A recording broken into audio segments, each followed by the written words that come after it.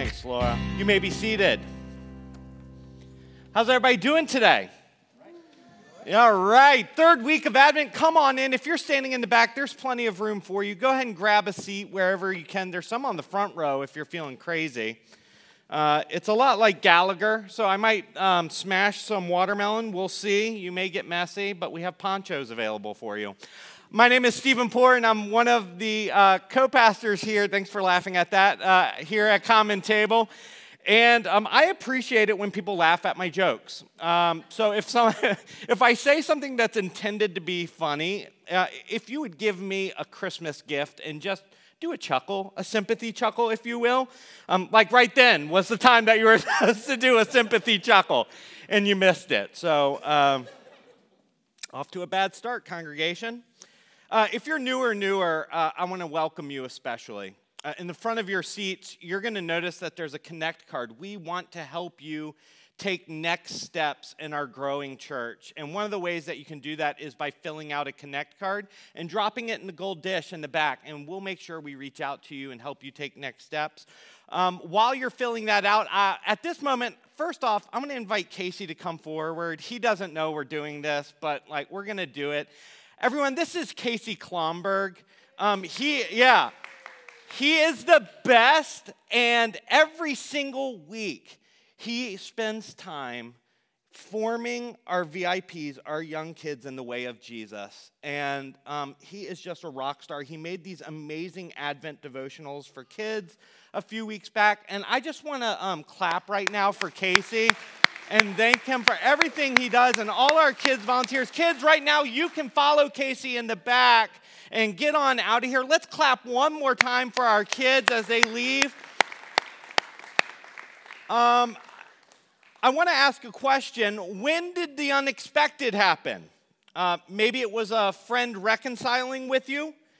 Perhaps it was a musician that you were sure without a doubt you were going to despise, but you actually ended up loving the new Taylor Swift album.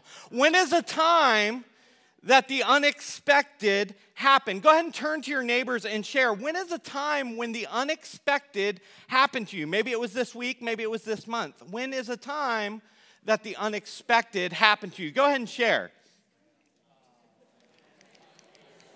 All right. I'm going to be honest with you. When I was a child, I longed for the unexpected. I don't know. I remember hanging out with my friends and us just kind of sharing with one another. Nothing cool ever happens in Richmond. And we would sit there and look up at the clouds and just postulate all the different kinds of unexpected events that could happen. I remember looking up at the sky and being like, maybe a tornado will happen. I don't know why I went to a disaster. I was like, maybe a tornado will happen. Maybe we'll have some mega snowstorm and be out of school for 2 months. Maybe a UFO might land. This is a weird church. We can talk about that. Maybe a new neighbor would move into the neighborhood, or maybe the pizza delivery person would have an extra pizza and just maybe from the generosity of his heart want to give it to a bunch of neighborhood kids. We always were hoping for the unexpected to happen. The unexpected, it can be invigorating. As y'all were talking to one another, maybe there were some positive, unexpected events that happened in your life. But the unexpected can also be terrifying, can it? Like when an unexpected angel arrives to tell Mary that she's pregnant, that's terrifying. When you're suddenly told that your father or your mother have a terminal illness, that's terrifying. That's heartbreaking, isn't it? When you lose your job right before Christmas, that's injustice. That makes you angry. While suffering and pain are real, it seems that the Bible has this arc, if you will, of refreshing moments of the unexpected. And the unexpected often leads to the expectation of something different. And that's the Advent promise. You should expect We wait expectantly for an unexpected mother to carry a child. We should expect a child conceived out of wedlock to be the Messiah.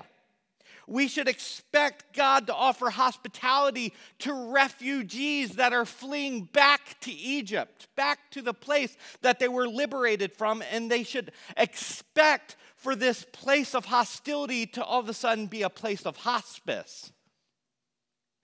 That's the Advent promise, is that we should expect the unexpected, and the arc of that expectation is goodness for those that faithfully, quietly wait.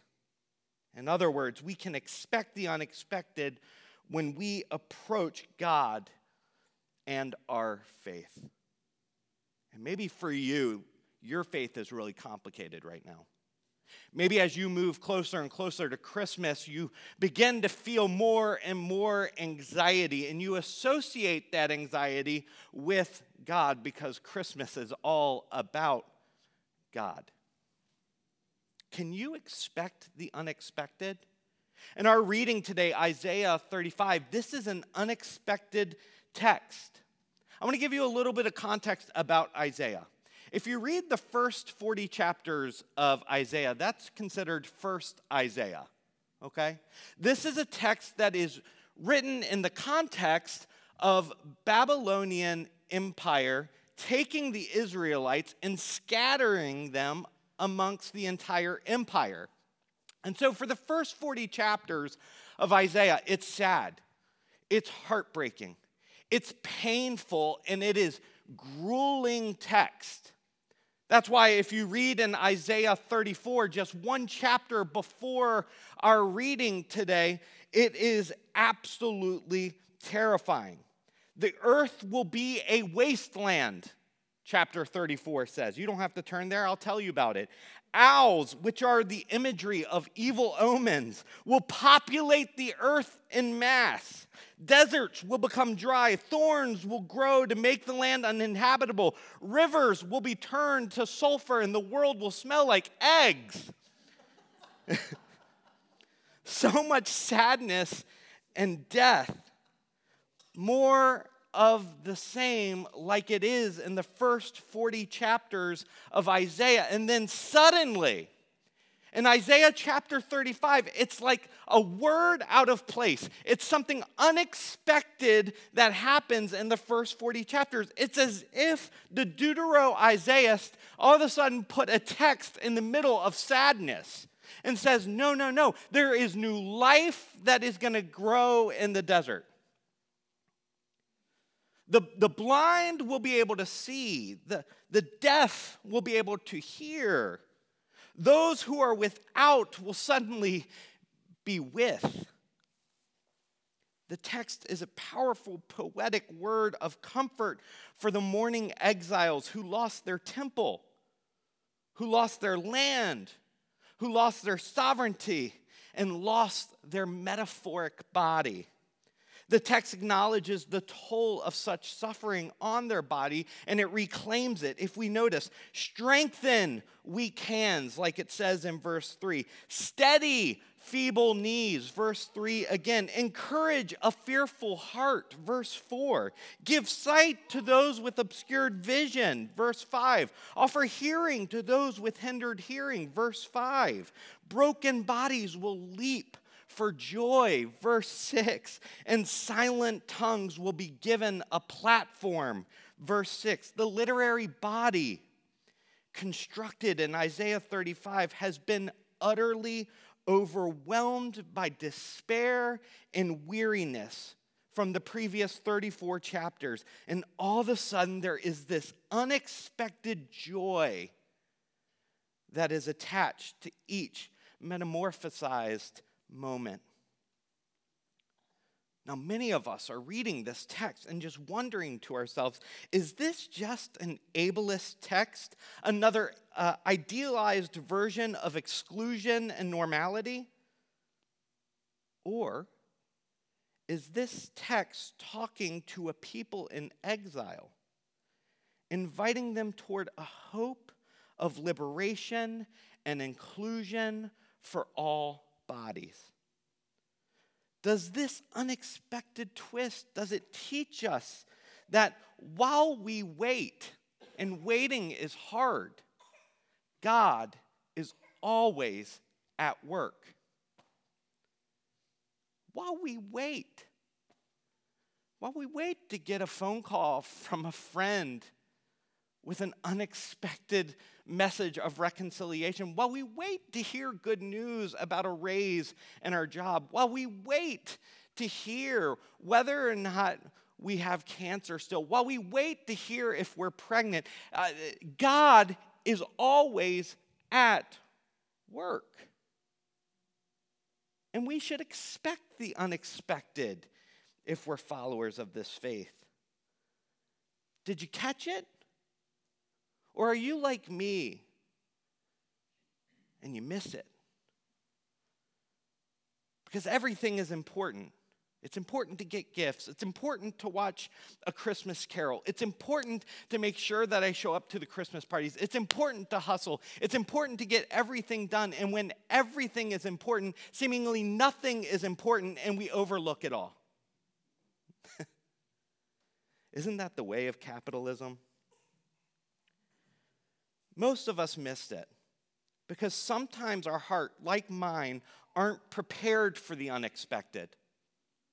Sometimes they're like desolate wastelands, so we can't see when unexpected things happen, when life is actually springing forth. Sometimes our collective hearts are so steeped in cynicism that we can't possibly believe that unexpected joy can actually happen this Advent season. Sometimes many of us can't imagine a great banquet like we see in Luke 14, the one that Ebenezer Scrooge throws, where he tells little Timmy to get the best daggum turkey you can find and bring it back and start inviting all people to sit at this table. Sometimes we're so steeped in the darkness that we can't possibly see that there's a light being lit to guide our way.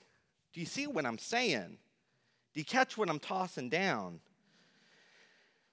You who have feeble knees, you who have weak hands, you who have had your voice removed by the principalities of empire, there is hope. There is hope through you in the unexpected moments. Empire will not thwart the heavenly banquet that is coming. And you, no matter what your situation is, no matter who you are, you get to participate. And I know for myself, I view the unexpected as another setback rather than an opportunity to pivot and to change our hearts. Allison said to repent. Do you know what I'm saying? I oftentimes miss the opportunity to turn to teshuvah, as the Old Testament says in Hebrew. I miss it. I miss it. And many of us, we miss the unexpected because we don't allow the unexpected to be expected. I'm reminded of Walter Brueggemann, what he has to share about the unexpected. He says this: Israel's doxologies are characteristically against the data. We see and hear the data every night on the news and every morning on the front page of the paper. Add to that the data of our own lives, waiting for the test results from the doctor, mourning the death of a loved one, wondering if we'll make it through the next round of layoffs. We know the data all too well, and we long for a word that's out of place, a word like Isaiah 35, a word of hope. In Matthew 11, John the Baptist, he is imprisoned and catches wind of Jesus and all the miracles that Jesus is performing. And John, while in prison, sends his disciples to meet Jesus. And they say, I mean, you can't be the Messiah, right? You're not the one we've been waiting for, are you? Just tell us, and we'll go back to John and tell him that this is fake news, that you're not the real deal, because we were expecting you to carry a sword. we were expecting you to raise an army up. We were expecting you to come in with troops and to liberate us from Roman occupation. We were expecting something, but what they weren't doing is expecting the unexpected. And so Jesus does something really interesting in Matthew 11. And we see it in verses 4-6. Jesus responded, "Go report to John what you hear and what you see." Are you in tune this Advent? Are you hearing and are you seeing? Those who were crippled are walking. People with skin disease are cleansed. Those who were deaf now hear. Those who were dead are raised up. The poor have good news proclaimed to them. Happy, or in some translations, that's the CEB translation, the word here is blessed. This is a new beatitude that Jesus is offering in Matthew 11, Drew. Blessed are those who don't stumble and fall because of me. Blessed are those who don't stumble and fall because of me. Let me reframe what Jesus is saying, and I'm going to invite the band up here. Jesus is saying, to make it more helpful, blessed are those that look for the unexpected. Blessed are those that don't miss out because they're expecting something different. Blessed are those that find their hope in peace before more war. Blessed are those that see the outsider and bring them inside. Blessed are those that have eyes to see and ears to hear the Advent message of joy today. Blessed are those that look for the unexpected. This Advent, I want to offer you 3 things to change our posture from cynicism to hopeful expectation. First, ask God to show you Isaiah 34. Where are the thorns in your life? Where's the overgrowth? Where are the rivers of sulfur? Where's their disease and chaos? Where's their perpetual darkness? What are you missing on? Where have you allowed the scales to cover your eyes and the weeds to choke out life?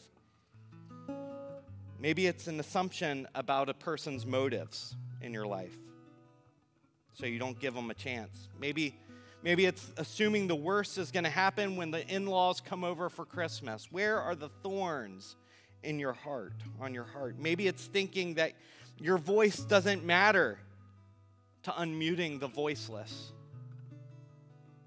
Where are the thorns in your life? Number 2, through the practice of identifying, I want to invite you into the practice of pruning. I want to invite you to begin to care well for the garden of your soul, if you will. How can you begin to pray and spend time with God and to engage in a daily order like the one that Drew made? How can you practice something that's going to change your heart and transform the way that your body is situated? Will you teshuvah? Will you repent? Will you turn back? Number 3, and finally, look in unexpected places for something holy. Be on the lookout. Notice, observe. Who or what are you overlooking because of your assumptions or cynicism? Is there life growing where you thought there was just death? Is something holy happening in a place that you thought was something that was antithetical to holiness? Join me in prayer.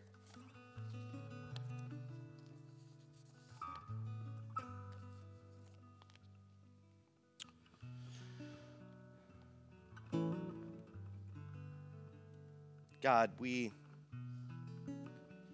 come to you humbly, hoping to hear a word out of place, hoping to experience something different this Advent, Prepare our hearts, prepare our souls for the work that you're already doing and the work you're inviting us into. We love you, oh God, because of your way of doing something unexpected. In the name of the